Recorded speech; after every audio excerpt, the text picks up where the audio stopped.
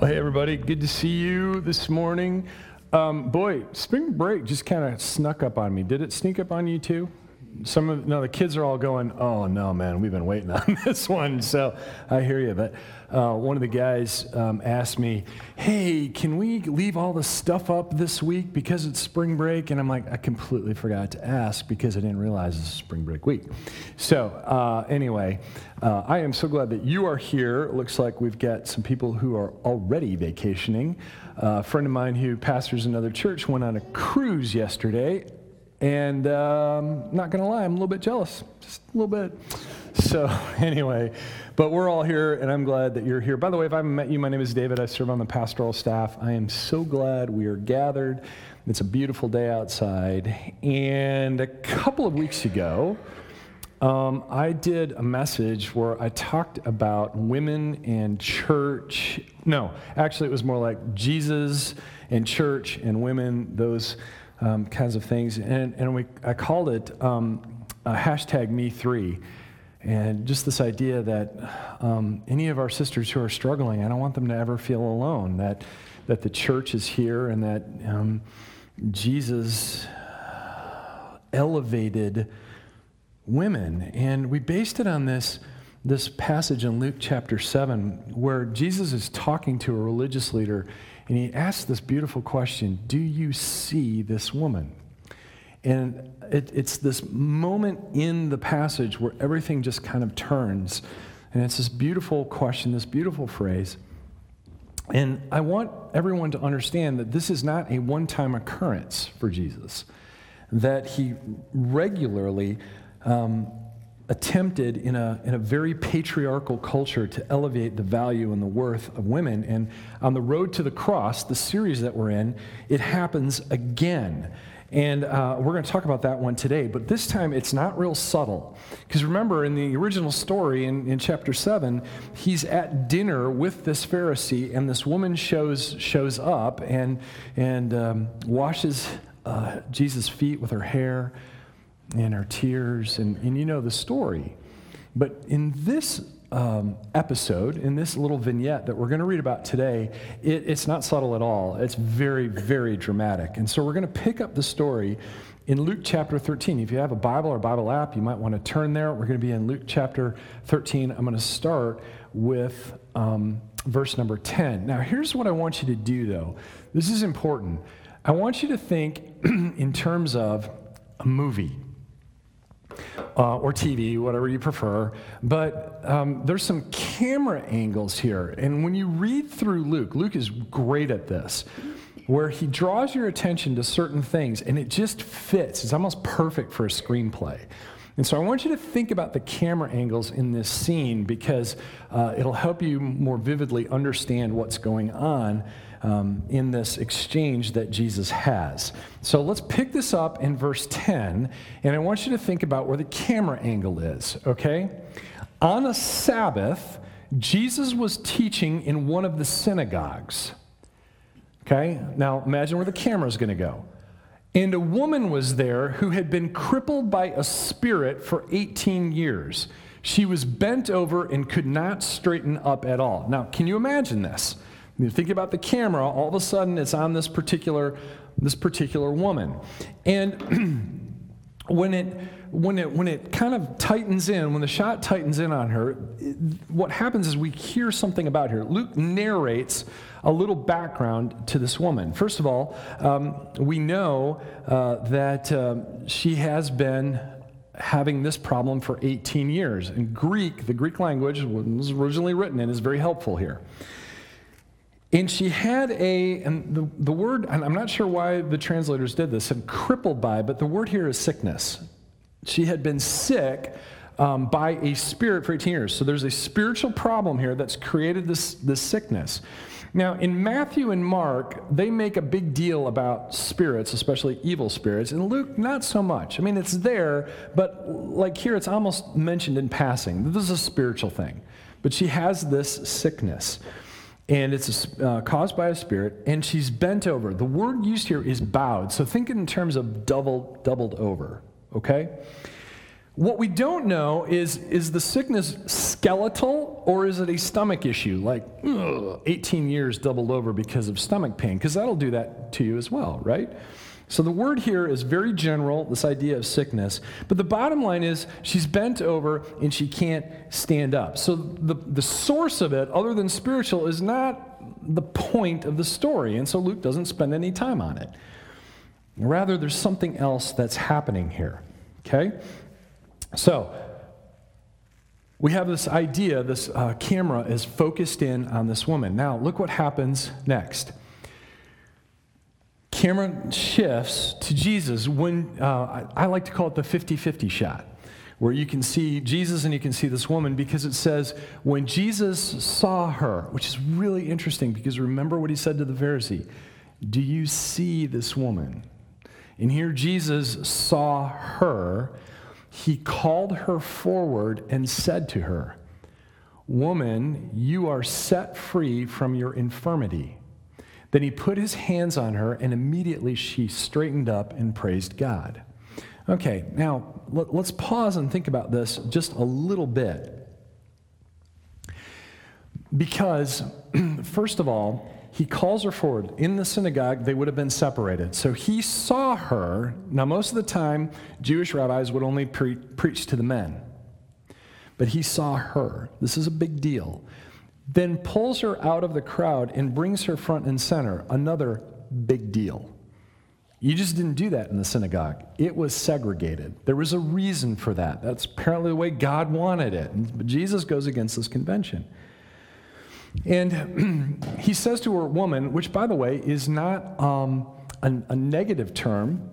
It would be similar as saying ma'am or miss, okay?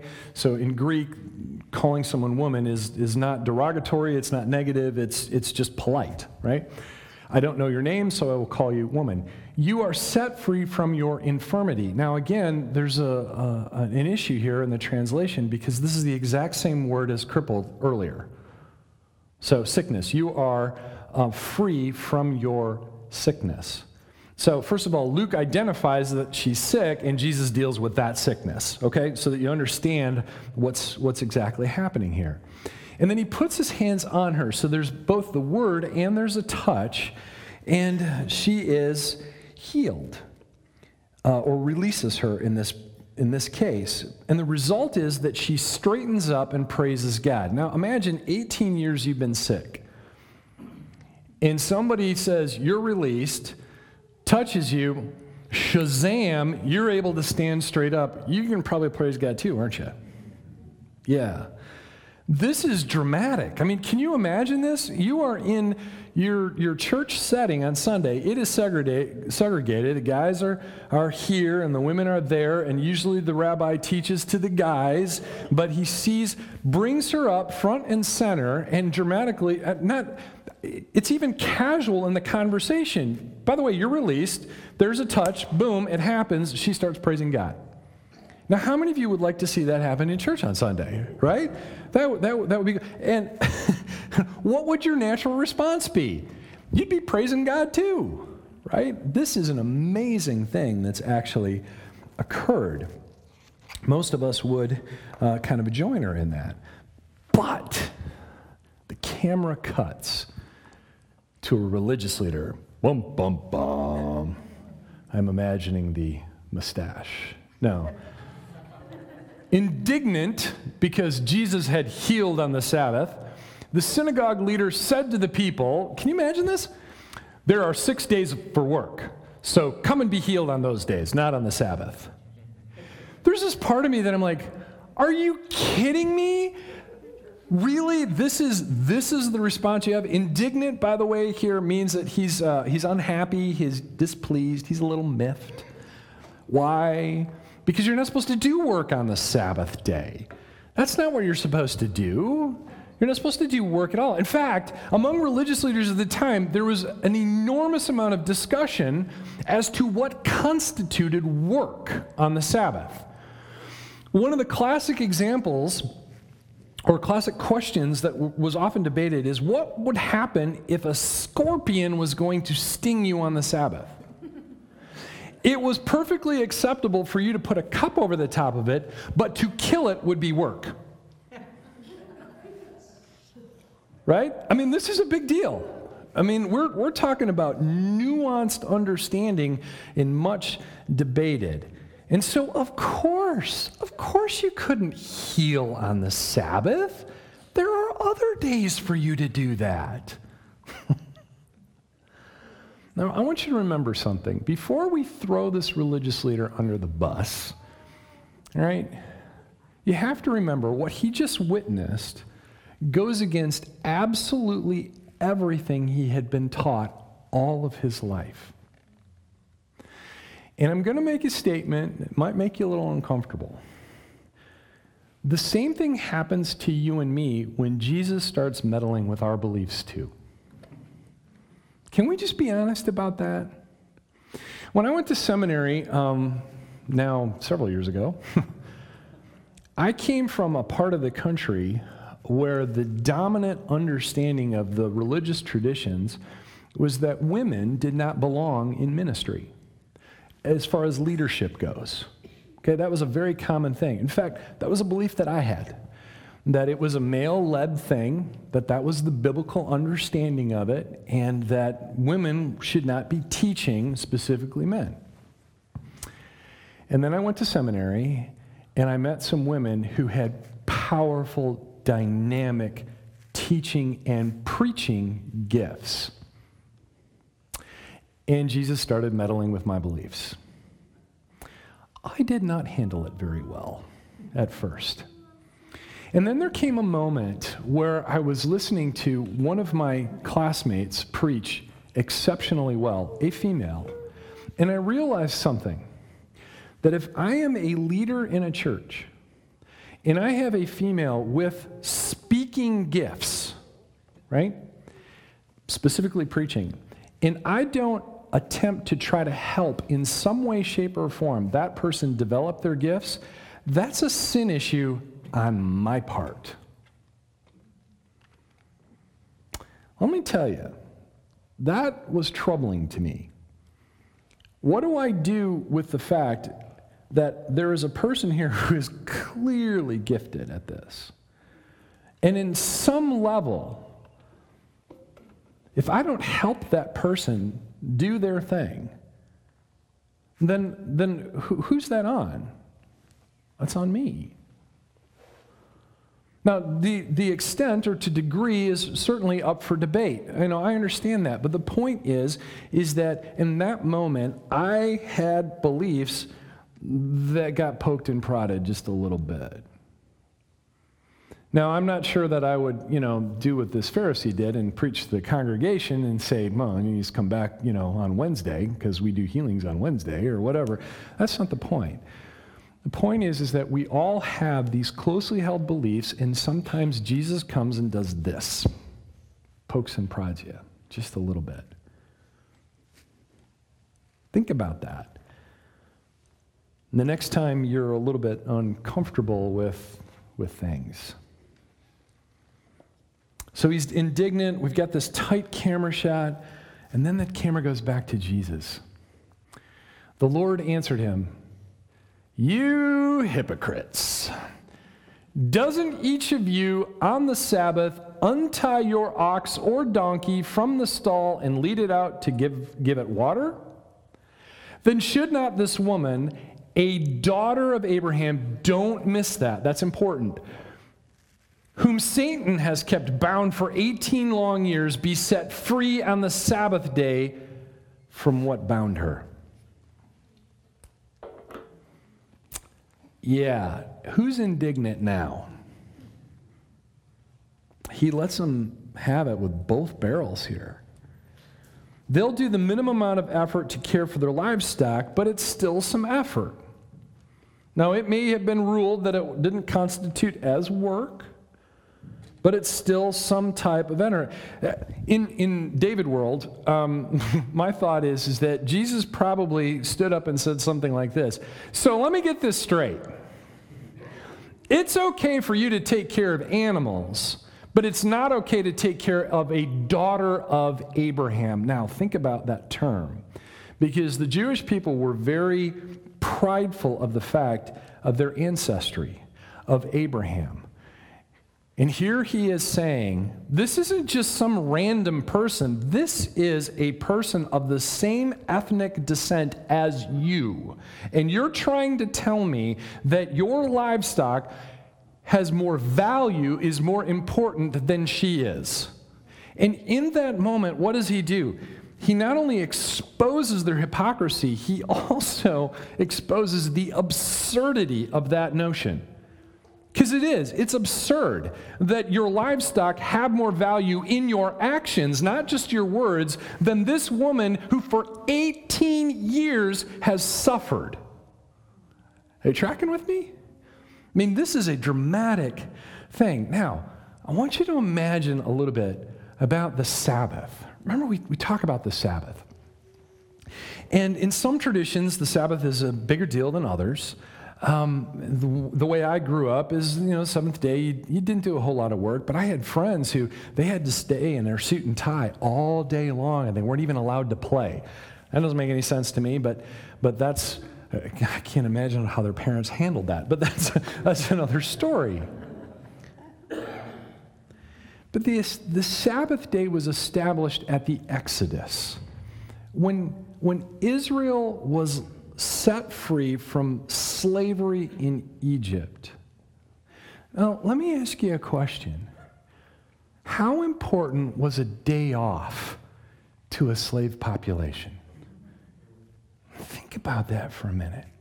How important was it for God to say, no, on the seventh day, you get a rest. You are not a machine. You are not an animal. You are a human being made in the image of God. You deserve to have some time to recreate yourself. How important was that day? And I actually have this in my notes. I was thinking, the Sabbath day is a symbol, but it's not a symbol. The Sabbath is a demonstration of freedom, real freedom. God institutes this. He codifies it so that people would take that seriously. It's a demonstration of the freedom that God offers all people. It is not for continued bondage. Are you with me? And so in my mind, it is more than appropriate to heal on the Sabbath because it too is a demonstration of the freedom that God offers his people, women included. So now the camera zooms out just a little bit. When he said this, all his opponents were humiliated. Yeah, they were, right? But the people were delighted with all the wonderful things he was doing. So there's pictures on the cameras on the crowd, and the religious leaders I can imagine they're grumbling a little bit. But everyone else is very, very happy. And you need to understand something. What Jesus did isn't just about the miracle. It's the teaching that he gave along with it. The calling out of the religious leaders of that particular moment and that particular time that would have electrified that crowd. They would have gone, what is this? This is amazing what he's saying. Not only is he giving us a new understanding of Sabbath, he is demonstrating freedom, real freedom, from physical ailments to a population that didn't know that. Yeah, he's meddling in some big ideas here. And then the camera goes tight on Jesus again. Because at the same time, I want you to remember this, at the same time, it comes back in on him and he does this teaching. He asks a question and then he gives a metaphor twice. I want to show this to you. Verse 18. Then Jesus asked, "What is the kingdom of God like? What shall I compare it to?" Now remember, he just taught about Sabbath, he just demonstrated freedom, and now he's talking about the kingdom. Maybe those things are connected. Just a thought. And so we ask the question, what is the kingdom of God like? What shall I compare it to? It is like a mustard seed. Now, how many of you have seen an actual mustard seed? Little teeny-tiny thing, right? Teeny-tiny. Which a man took and planted in his garden. And by the way, I don't understand that translation because the actual word means through. There's no intention to it. He just threw it out into the garden. I don't know why, but he did. He threw it out into the garden. It grew and became a tree, and the birds perched in its branches. Now, here's the interesting thing. There is some evidence to suggest in some other sources about this same time period that mustard bushes were actually considered weeds because they weren't making Grey Poupon out of mustard back in the day of Jesus. Probably because they didn't eat pork and they didn't have ham sandwiches, so they didn't eat mustard, right? I don't know. You guys are thinking about lunch already, aren't you? Yeah, I know. But you take this mustard seed, and it was considered in some places to be more of a weed, and he tosses it out into the garden, and it grows up to become a tree, or actually a very large shrub, okay? And I love this notion that the kingdom of God is like a weed. I don't know why, but that just really, that just pings me on so many levels. But it grows so that birds can, and by the way, the word here is not just perch, it's nest, that birds can actually live there. Now remember when we were talking last week about animal sacrifices and how birds were for the poor? Birds were considered the least of the animals. And here's what Jesus is saying, is that this weed, this thing that was planted unintentionally by him throwing it out, has grown to a point so that the least of all the animals can come and live. And all of a sudden, this metaphor is a lot more vibrant, isn't it? What is the kingdom of God like? That the least can come and live. And here's the beautiful part. He's not done yet. Ready? He goes on to the very next one. He says, again, he asked, what shall I compare the kingdom of God to? It is like yeast that a woman took and mixed into about 60 pounds of flour until it worked all through the dough. Now, I don't know how much 60 pounds of flour is, but that sounds like a lot of flour to me. But my guess is it didn't take a whole lot of yeast to work it through that entire thing. And what does yeast do? A little yeast affects a lot of dough. You put it with some warm water and it begins to grow, doesn't it? It causes the whole lump to rise. When the kingdom of God is present, the whole benefits. I want you to think about that for a moment. If you are representatives of the kingdom of God, then the whole benefits. That means your home, your workplace, your classroom, your neighborhood. All of those things benefit because the kingdom of God is present. And end scene. You know I was waiting for that one. I even practiced it. I want you to understand that this healing of a daughter of Abraham is a dramatic illustration, not just of the Sabbath, but of the kingdom. The kingdom of God is the full embodiment of the Sabbath day, of what God had in mind. When he did all of this, Jesus demonstrated what God intended all along. His first plan has been his only plan. And the big idea here, the thing is that I want you to walk out that door with, and the thing that I want you to think about is this: the kingdom of God raises everybody up. Everybody up. Everybody up. And my prayer for Thrive Church is that we would be an outpost of the kingdom. And that means, at least in the very minimum to me, is that we get a chance to follow Jesus and we help people heal from their past and give them some hope for the future. Because isn't that what Jesus did for this woman? 18 years, a history of almost 2 decades of pain and suffering. And he heals her from that and gives her hope for the future that she can have a normal life. And then he talks about the kingdom of God.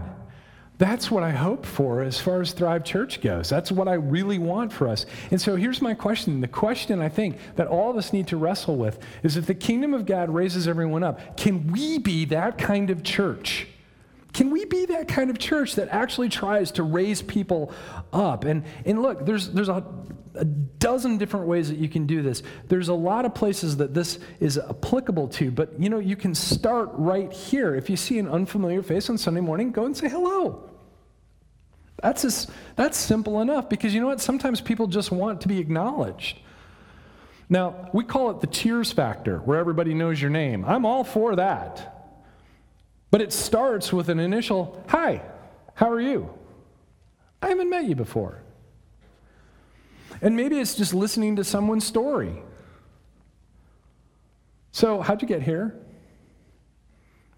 If you're meeting somebody for the first time and you go, so tell me what your story is, might not be the best thing to lead with. I remember I was at a church once and somebody said, asked a question and just said, how do you make people feel welcome? And I just said, well, we get them to stand up in front of everybody and tell us their deepest, darkest secret. I'm just kidding, right? So the guy's eyes were big as dinner plates. That's not the point, but just to listen to someone's story for a couple of minutes. And then here's the other thing. Why not go the very next step? Because when you're talking to somebody and you hear their story, when they come to that place where they're willing to tell you something like, hey, how are you doing today? And you're like, you know what? I'm struggling a little bit with something in my workplace. It's just my job. I got this boss. I've heard that one probably a dozen times in the last month. What would it be like to be kingdom-oriented enough to say, hey, can I pray for you about that right now? It doesn't have to be long. It doesn't have to be filled with these and thous and therefores, and it's not that.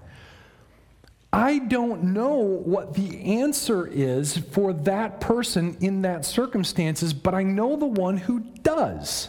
If a person is feeling sick, you know what? I haven't been feeling good this week. I can't heal you, but I know the healer. So why would I not bring the healer into the conversation? And it can be just like this. God, I just pray that Mabel today would feel a little bit better. Lord, you know what she needs, and I trust you for that. In Jesus' name, amen. Now, can I ask you a question? Is that hard? It doesn't have to be more than that. Hey, I know that Ed here is having a real hard time at work, and Lord, you know what he needs the most. I just pray that he'd find those resources today. Amen. 2 sentences, 3 sentences tops. But when you do that, here's what happens. You acknowledge somebody's value because you're bringing them before the creator and sustainer of the universe. Imagine that. The kingdom raises everyone up. Can we be that kind of church?